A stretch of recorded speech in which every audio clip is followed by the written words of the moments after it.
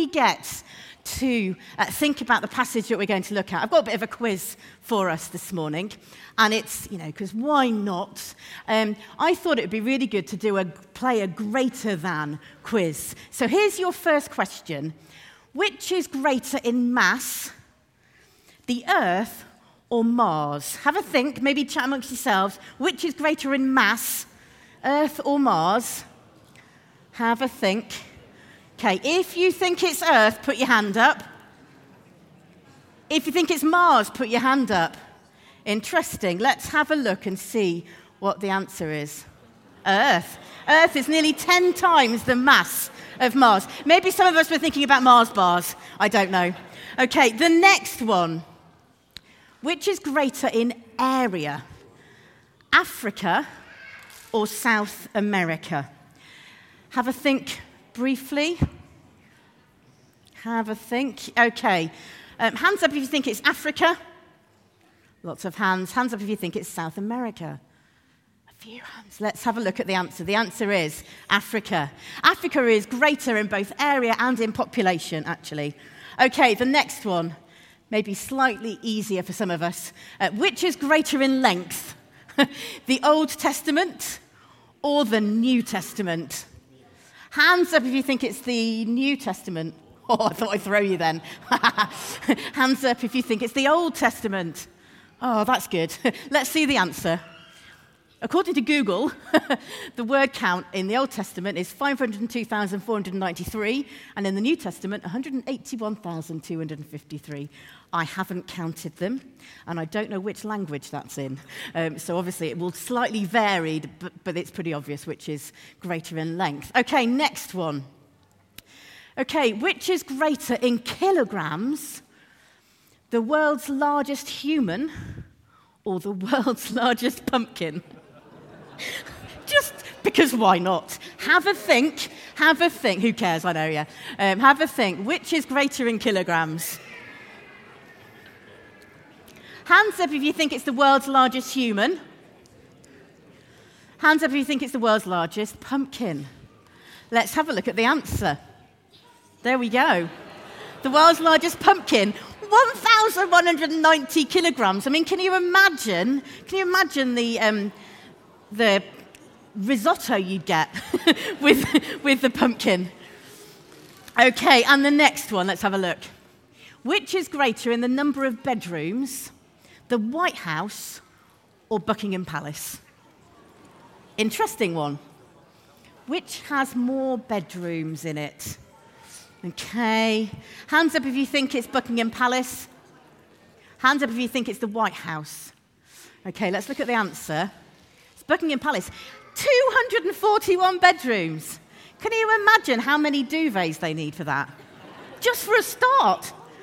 241 bedrooms. I don't know quite how many there are in the White House, but apparently there's only a handful of bedrooms in the White House. Okay, next one. Which is greater in size, the violin or the viola? Okay, this is for those of us particularly who maybe know a little bit about string instruments. Hands up if you think it's the violin. Okay, hands up if you think it's the viola. Oh, look at this. Most of them seem to have got the answer right. Let's have a look. It is. I could joke here, but that is a viola. It is the viola that is bigger. And if you wonder what a viola sounds like, Susie is playing the viola this morning. So there you go. The viola is just a little bit bigger. I do have various jokes about difference between violins and viola. You know, which is bigger than a violin or a viola? Well, it's the viola because you can get more beer in a viola. That's the joke I know. Don't quite know what that says about me. But anyway, next one. Okay, which is greater in the number of people in China or the number of people who are Christians in the world? Ooh, have a little chat amongst yourselves. What do you think to that one? Well, let's have a look then, shall we? Who says it's the... Oh, we've just got the answer. Oh, no. Hands up if you think it's the number of people in China who didn't see the screen then. Okay, hands up if it's the number of people who are Christians in the world. Let's have a look at the answer. It is the number of Christians in the world. 1.412 billion people in China, 2.2 billion people who follow Jesus. Isn't that amazing? That is good news this morning. And I think we've got one more. Who is greater, it should say, rather than which is greater? Jesus, Jonah, or Solomon? What do you think? I don't think I need to make you do this. Let's show the answer. Of course, it's Jesus. Of course, it's Jesus. And that's what we're going to think about this morning, that Jesus is the greatest. God's kingdom is the greatest. So let me read you the reading from this morning, which is Luke chapter 11, verses 29 to 32. Here we go. As the crowds increased, Jesus said, "This is a wicked generation. It asks for a sign, but none will be given it except the sign of Jonah. For as Jonah is a sign to the Ninevites, so also will the Son of Man be to this generation. The Queen of the South will rise at the judgment with the people of this generation and condemn them, for she came from the ends of the earth to listen to Solomon's wisdom, and now something greater than Solomon is here. The men of Nineveh will stand up at the judgment with this generation and condemn it, for they repented at the preaching of Jonah, and now something greater than Jonah is here." This is the word of the Lord. Thanks be to God. You can see why, when I saw that reading and realised that this morning was an all-age service, that I was thinking, okay, so how do we approach this reading? Maybe you heard those words or saw those words and thought, oh, let's see where Eleanor takes this then. And maybe you heard those words and thought, I've no idea what they're saying. What do they mean? Well, to be honest, that's a little bit how I felt when I read them this morning. But what we find in this reading is that the heart of this passage is Jesus responding to a growing crowd. And this growing crowd are wanting to see a sign. And we know that because if we look further back earlier on in Luke 11, we can see that the people around have seen Jesus driving out a demon. And this is one of the verses that we read. Others tested him by asking for a sign from heaven. So in one of the previous passages, we can see that they are wanting a particular sign from heaven. And so in this passage, Jesus is answering that very thing. But think about it. Think about what has already happened. Jesus has already performed miracles. He's fed 5,000 people. I've already spoken on that. He has told stories like the Good Samaritan. I've already spoken on that. He's raised the dead. He's healed people. Yet they're still wanting signs. They're still wanting a sign from heaven. So we could say, what more do they want to find out about Jesus? But he refuses to give them the sign that they want because he knows that there is one sign that will show that Jesus is the greatest ever, that God's kingdom is the greatest ever. And that sign, as Jesus says in this passage, is the sign of Jonah. And so I thought it would be helpful for us. We've sung it, but I thought it would be helpful for us to just recap with ourselves the story of what happened with Jonah. And I've got this on a video for you this morning. Stories of the Bible. Jonah. This is Jonah. Jonah was a prophet. That means it was his job to tell people what God told him to say. Yep. One day, God told Jonah to go to Nineveh because the people of Nineveh were doing bad things. But instead, Jonah ran away. Where are you, please? And went to the port to board a ship, going the other way. He was hoping to get away from God. He sailed for a place called Tarshish. While he was at sea, God sent a great and powerful wind over the sea that caused a storm that seemed like it would break the ship apart. Fearing for their lives, the sailors tried everything they could think of to save the ship. Meanwhile, Jonah was sound asleep. So the captain went down and said, "How can you sleep at a time like this? Get up and pray to your God. Maybe he will help us." Then the crew figured out that Jonah was the reason for the storm. And they asked him, "Who are you? Why is this happening to us?" Jonah told them who he was and that he worshipped the one true God who made the sea. Then he told the sailors to throw him in the sea so the storm would stop. No, why? The sailors still tried to escape the storm, but it was no use. So they asked God for forgiveness and threw Jonah into the sea. The storm stopped at once. Whoa! The sailors were amazed at God's power and they vowed to serve him. Now God sent a great fish to swallow Jonah. Great. And Jonah was inside the fish for 3 days and nights.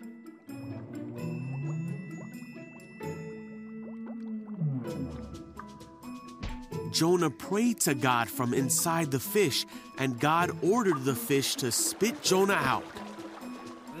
Yuck. God told Jonah again to go to the city of Nineveh to tell them what God had said about them. I get it. This time, Jonah obeyed God and went to Nineveh to deliver God's message.